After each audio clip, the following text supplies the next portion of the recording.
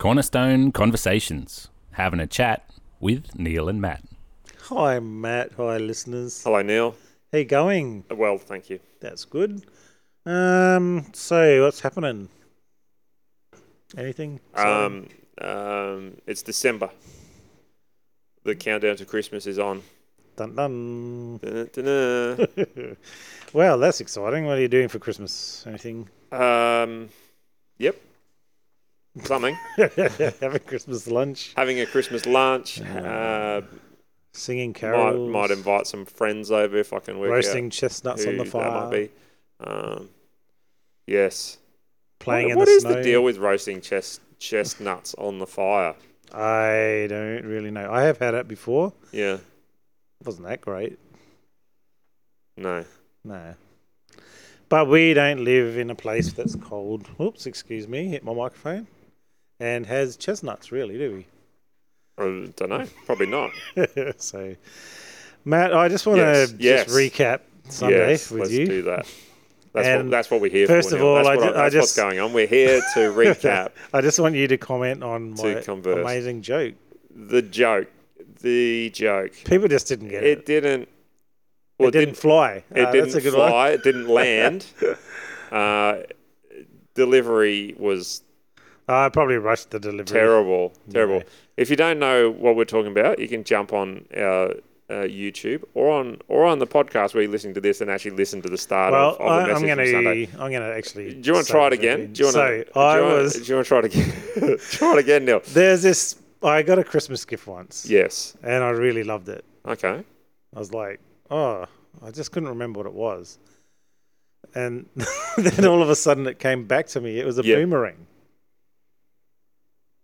Yeah, no, it's about the same impact as what I had on Sunday, man. It came back to me. It came back it took to you. a while It was for people to get boomerang. it. Like, seriously, don't people know what boomerangs are anymore? Yeah, you know. Yeah. Anyway, that was wasted on the crowd. There was nothing to do with the delivery. It was the crowd. Okay. Yeah. Yeah, okay. That was all right. brilliant. We can agree to disagree on that one, but that's, okay. You know, keep trying, man. Or maybe actually, no, don't. No, sometimes it works. Don't. Sometimes, yeah. You need to start a message with a joke, I think. Like Yeah. that's like an unwritten rule, isn't it, really? Is it? Maybe you need to do like what Bill Johnson does from Bethel Church And just read in the out US, jokes and look up on the internet. He reads out the jokes that he finds on the internet. Yeah, maybe. I I don't think so. No? No. Do you make your mate? Come on. Like, did you find that on the internet, or did you make that up? No, you gotta remember back to some of my good ones, like the turtle that I found squashed on the road. As we were driving along, and I was just like, slow and steady doesn't always win the race.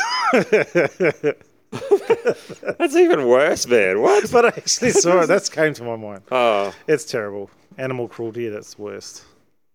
so that's a true story. That is actually a true wow. story. Wow. And I was like, wow. And you thought that was funny, man. Come on. No, I thought it was funny that slow and steady doesn't always win the Okay, race. Sometimes they get run over. Yeah. So does fast and Furious. whatever. I've squashed like a rabbit too before. What? Yeah. That's really mean. So Hey, death comes to all, maybe. moral of the story is don't cross the road. Yeah, that's right. When there's a car coming. Dream of a day when a chicken will be able to cross the road without people questioning his motives. Why did the chicken cross the road? Just let him cross the road, man. No one needs to know why he's crossing the road. Exactly. Oh, dear. All right. Anyway, we're looking at... So I was looking at...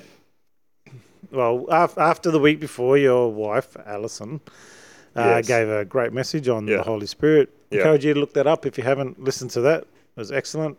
And I was just thinking about the moulding that happens in our life. Yeah. And the filling of the Holy Spirit, and just thinking about the water and stuff, and thinking about clay and how there's a verse in Isaiah. There's a few verses about it actually through the scriptures, but Isaiah 64:8. And yet, O Lord, you are our Father. We are the clay. You are the potter. We are all formed by your hand. Just really looking at how we are formed by God, and my point this week was not really to think about us being the clay and mouldable, although that's certainly part of it. But more about who is the potter in our life, I guess. That if we're going to be molded into something, we really need to remember who we should have molding us. And so the start of that verse there says, "Oh Lord, you are our Father." And to really think about, is that who's molding me, the Heavenly Father, the good Father, the one who loves us beyond anyone else could ever? Is that whose hands we are letting actually shape our lives? And as I thought about life, there's a lot of different things that shape us, isn't there, Matt? There is. Yeah. Yes. A lot of outside influence, a lot of pressure from lots of different places. And so, I really like that example of who are we allowing to mould and shape who we are. Yeah. Good challenge. Yeah, so as I started to think about and ponder about all the different things that shape us, obviously family is one of the biggest. Yep. We're stuck in a family. You might have come from a family that wasn't very loving. You might have come from one that was, one that didn't forgive, one that the natural pattern might have been not to talk to anyone if you had a fight. You might have come from a family that just is really greedy or not greedy, whatever. There's all those different things. So there's family, there's friends, and I would not hesitate to say that even as adults, our friendships apply pressure to our life, don't they? They do. Yeah. Yep. So while we often focus on the peer pressure of kids, I don't think it actually changes much in adulthood. No, that's true. That's true. I think we all try and adjust and adapt to fit in with those around us that we interact with or that we choose to want to interact with. And so obviously that's influenced by, what we believe and all that kind of stuff as well. So, I think hopefully our friendships are formed based on common belief and all that kind of stuff. And so, that shaping that happens when you get together with other believers, I think is a critical part of our walk. But in the same way of saying that, if you're hanging out with non-Christian friends and they've got particular beliefs or whatever, then obviously if you want to hang out with them, you're gonna do what you can to make that the most comfortable environment to be in, aren't you? So that's it's good challenge just to be thinking about, who are we investing time in and with, and what is the impact of that in our lives. Yeah. So then you got other outside influences like the media. Yep. Social media. I guess there's a million different things.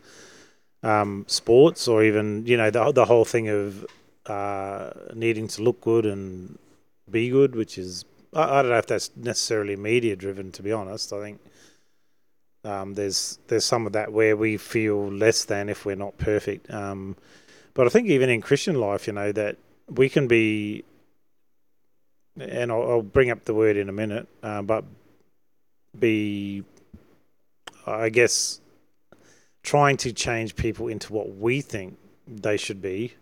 This is the Christian you should be. This is how you should be. Yeah. And even often in that, we're like very putting pressure on people to be a certain way. And if you're not that way, like I would know there'd be different churches, and no doubt there's some things in our church where, people might feel that they have to be a certain way. So, I know of churches where you can't cut your hair, or you have to wear a dress if you're a lady, or, just different areas where we start to say this is what a real Christian is. If you don't pray at 6 a.m. in the morning or 5 a.m., you're not a real Christian. And we can sometimes get what we think in that area to pressure people into being who we want them to be, not who God's created them to be. Yeah. So we can even find that there. And the word that I'd think is manipulate people.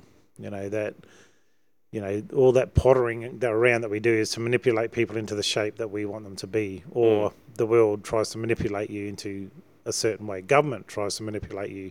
Yep. Media will manipulate you, trying to change your thinking into what they think is how you should think. And what I was thinking about with most of that molding, in fact all of it really, is that it's very much like shaping you. And I understand that like when Adam was formed, God shaped him into that physical image. Yep. But that was also an outward, this is who you are, like what you look like. And the outward pressures that are on us are often that way around. They're designed to actually press us into shape. Yep. Right? It's not gentle, it's more of a manipulation, and we see that in all sorts of areas of our life where people will use any way they can to manipulate us, whether it's through finance or pressure to have friendship, to be accepted, all those sorts of things. And we can change who we are because of outside pressure. Have you ever felt that in your life, Matt? Yeah, all the time. Yeah. I think it's a constant. I don't think you could find anyone that doesn't feel pressure from somewhere to change who they are or to try and fit in. And that's just, I guess, one of the things that we need to do as Christians in our walk is not to succumb to the pressures that come from the world around us, and to be in that space of, the challenge from the message is to who are we allowing to shape us, and be in that space of allowing God to shape us. Yeah. To be journeying with other believers who can recognize things that maybe we don't spot in our own lives, and to guide and challenge us with our attitudes and all that kind of stuff. So I think there's, regardless of where we find ourselves, we're always going to be finding pressure of some sort, and so it's that intentional awareness of that pressure, and working out what things are you allowing to influence who you are, and all that kind of stuff. So yes, definitely. Yeah, so, and then I started to think about what a potter was, and looked at one of my videos, or a video that my daughter made of her making pottery one day. She had a pretty glum face, and she'd started working on something, and she was like just not in a good headspace with it, didn't like it, and she just cracked her hands together over this thing that she was starting to shape and pushed it right in. And I was thinking, okay, so there you have this clay that's been expanded out, and I'll get onto that, but it's being crushed back in. And when I started to think about God being the potter and the vessels and how pottery is done, is that it starts on the inside and it expands out. So Philippians 1 verse 6 says, I'm certain that God who began the good work within you will continue his work until it's finally finished on the day when Christ Jesus return. And that the work that God is meant to do is within us, not outside of us. And yet everything else that shapes us seems to be that pressure to let me form you into a shape. But what God does is he works from within to actually expand us out. So the potter will start with the hand in the middle, and a hand on the outside to guide, but expands out this bit of clay and leaves space. And for me, thinking about what Ali was talking about, it's like God opens us up so that we have room for the Holy Spirit to just fill us and start to show us who we really are in Christ Jesus, which I thought was pretty awesome. And that it is that inward work that God does. It's gentle. It's not like a crushing thing, but it's actually, let me gently open you up. And I think, like, when we start to think about what you were talking about, the conversations we had with other Christians and stuff, are we actually allowing people to expand out to be all God wants them to be, or are we trying to constrict them to a certain way, even in their faith walk? Because, like, in the long run, it has to be God that does the work in them. Like, we can change for anybody, but we don't really change. And so that's the inward work of that Holy Spirit, which is so important. So how does that work in you, Matt? Like, I know with me, it's like I just get, I guess it's this sense of change within inside me where the scriptures, I guess reading the scriptures, allowing time in prayer actually opens up my life. It removes impurities for sure, but it also opens me up to his presence in my life, to the good things in my life. But it's mainly through the word and just really meditating on God's goodness and asking the Holy Spirit to fill me every day. Guide me, Holy Spirit. Show me what I need to do. How does it work for you? Yeah, I'd say the similar sort of thing. In again being intentional about dedicating the day to God and being in His Word and as being aware of the things that are going on, and recognizing the times when things don't quite actually fit right. When we're in the Word and we understand what God wants for our lives, and when things don't go that way, it's like suddenly it's like an internal alarm bell goes off, and it's like, oh, hang on a minute, and so it's almost like the Spirit keeping accountability, as well, and certainly listening to comments and input from people in my life that I trust and all that kind of stuff, but not then just taking that as truth, but taking that back to God and reflecting on that, and putting it in line with what it says in God's Word. Is it in harmony with what God's Word says? And then if that's the case, then it's like, oh well, yeah, actually maybe I need to work on that.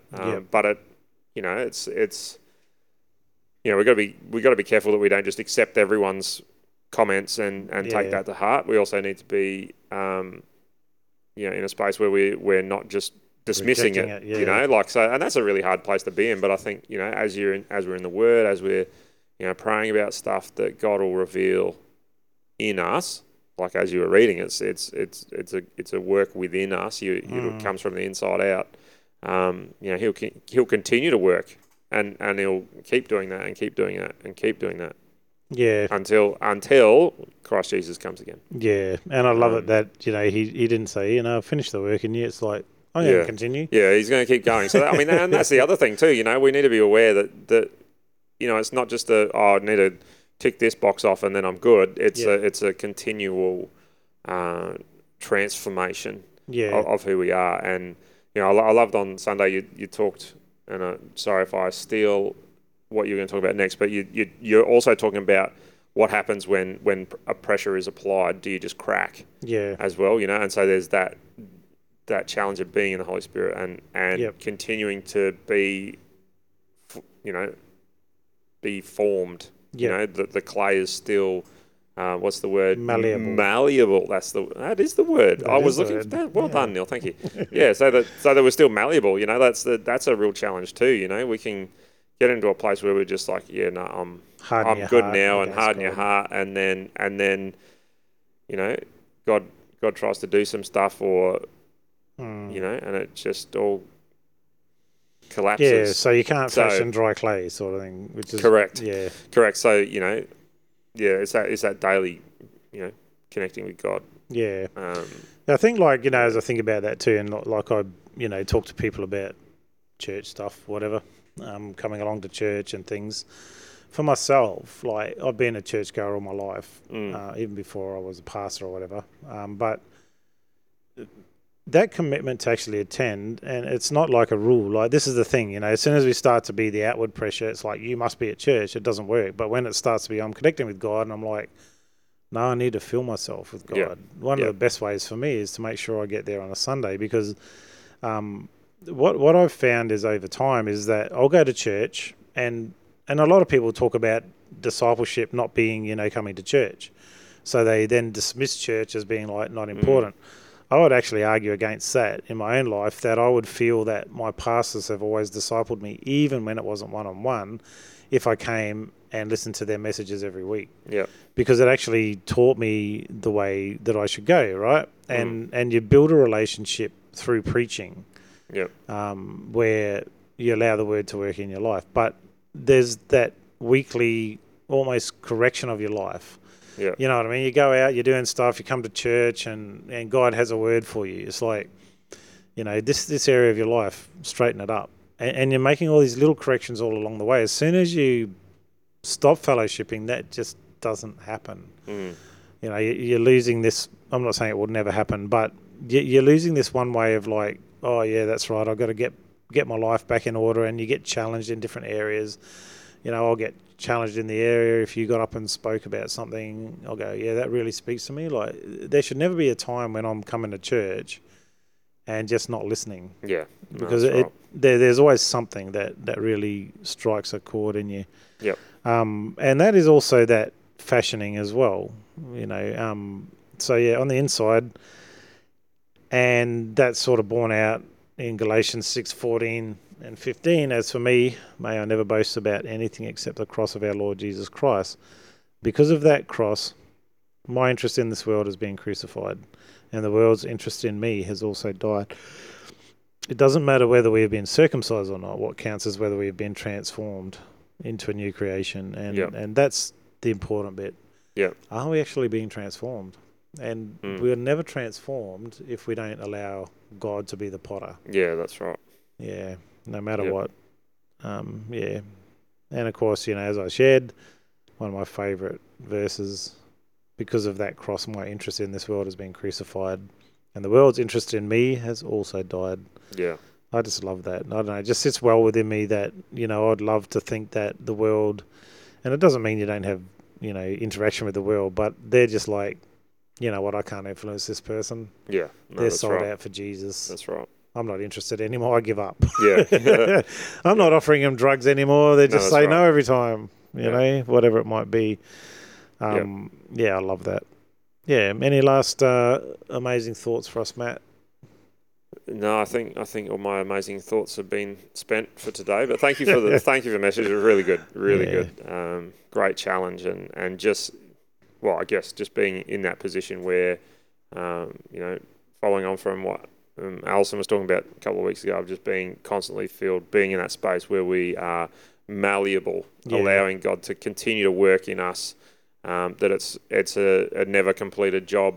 To be aware of just what the Spirit's putting on our heart, the things that we need to work on. Even and I guess walking the journey with others. And holding each other accountable, being aware of what's going on, and let God expand talking out the things that need to be talked out, and encouraged and recognised and all those things. So it's, that's it. Really good. So good. Thanks, dude. Yes, thank you. Pleasure.